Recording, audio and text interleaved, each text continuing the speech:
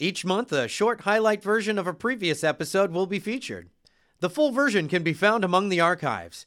Check in next week for a brand new episode of the Bait and Switch podcast.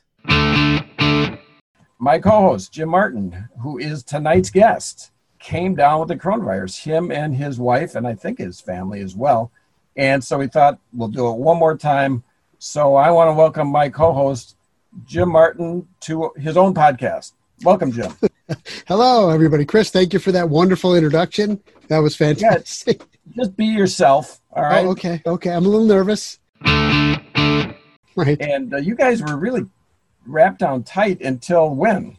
Not until when. I mean, we still are.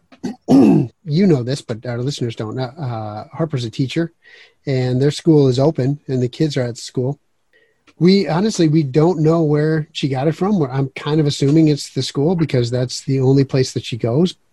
She and one other person in her classroom tested positive, and they had to shut down the classroom, of course. And then, so that's kind of almost all we know. We don't know because, like you said, we were locked down. I mean, I would go to the grocery store once in a while. Harper would go to the store once in a while, but always wearing our masks and basically staying inside. We never went to like bars or restaurants or movies or anything. We haven't done anything, and then here it is. Like, lo and behold, Harper wasn't feeling good one day and she's like, maybe I should get a test. And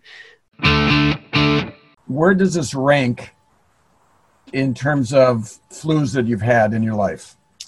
I remember probably 10 years ago, I got the flu and I was down hard for like 3 days and my fever was like 103 and I just wanted to kill myself.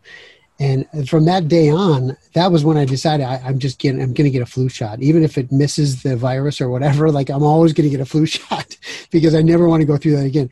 This was not that. This was, like I said, the hardest day was that Saturday from Friday night through Sunday morning. So that 36 hours or so.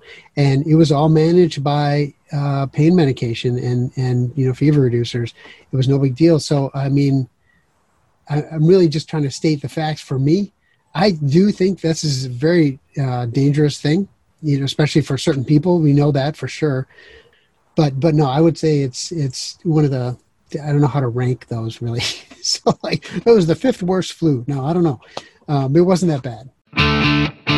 Is there any part of you that thinks that you're now immune? Yeah, I'm certainly hoping for that. At least a couple months, right, of good solid, like, right. Not that I'm going to run around and lick people at a bar or anything, nothing stupid like that. To.